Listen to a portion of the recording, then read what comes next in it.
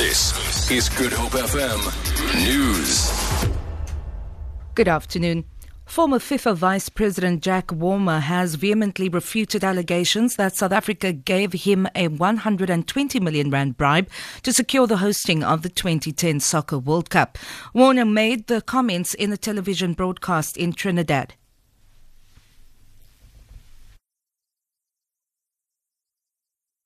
Plus says it asked the Hawks to investigate South Africans' alleged involvement in the FIFA scandal. The party says this is because it feels that the officials responsible must be held accountable. Earlier today, the Hawks confirmed that they'd opened a preliminary investigation into the allegations. American authorities who are leading the investigation into FIFA are yet to name the alleged South African officials. They also haven't as yet requested the assistance of the Hawks or the NPA.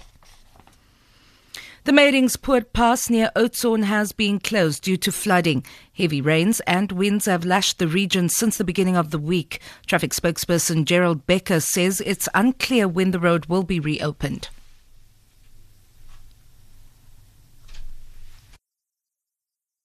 We closed Meringspoort as a precautionary measure because floodwaters are coming down reasonably strongly from the Karoo side. Alternative route from Beaufort West is via Aberdeen and Willowmore. It looks like it's clearing up, so we hope it won't be closed for too long. The Port Elizabeth Magistrates Court has heard that murder-accused Christopher Paniatu can only afford bail of 50,000 rand. The court is currently hearing Paniatu's bail application. He is accused of masterminding the abduction of his wife, Jade, whose body was found near Uitenhage in the Eastern Cape in April. State Advocate Marius Stander says Paniatu remains a flight risk. The accused has handed in his South African and Cypriot identity documents. Stander says the accused could also interfere with witnesses. A global campaign to push for equality in policy making has been launched at the World Economic Forum Africa, underway in Cape Town.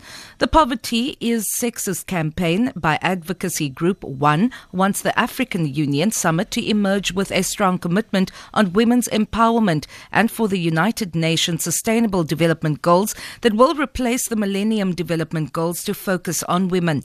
The campaign was launched with a song titled Strong Girl by top female musos from South Africa, Gabon, Mozambique, Gabon and Nigeria.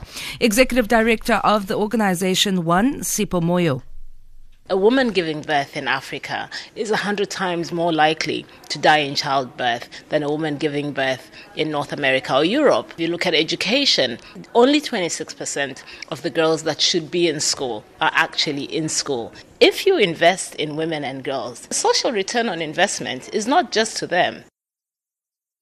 For Good Hope FM News, I'm Vanya Klucher-Collison.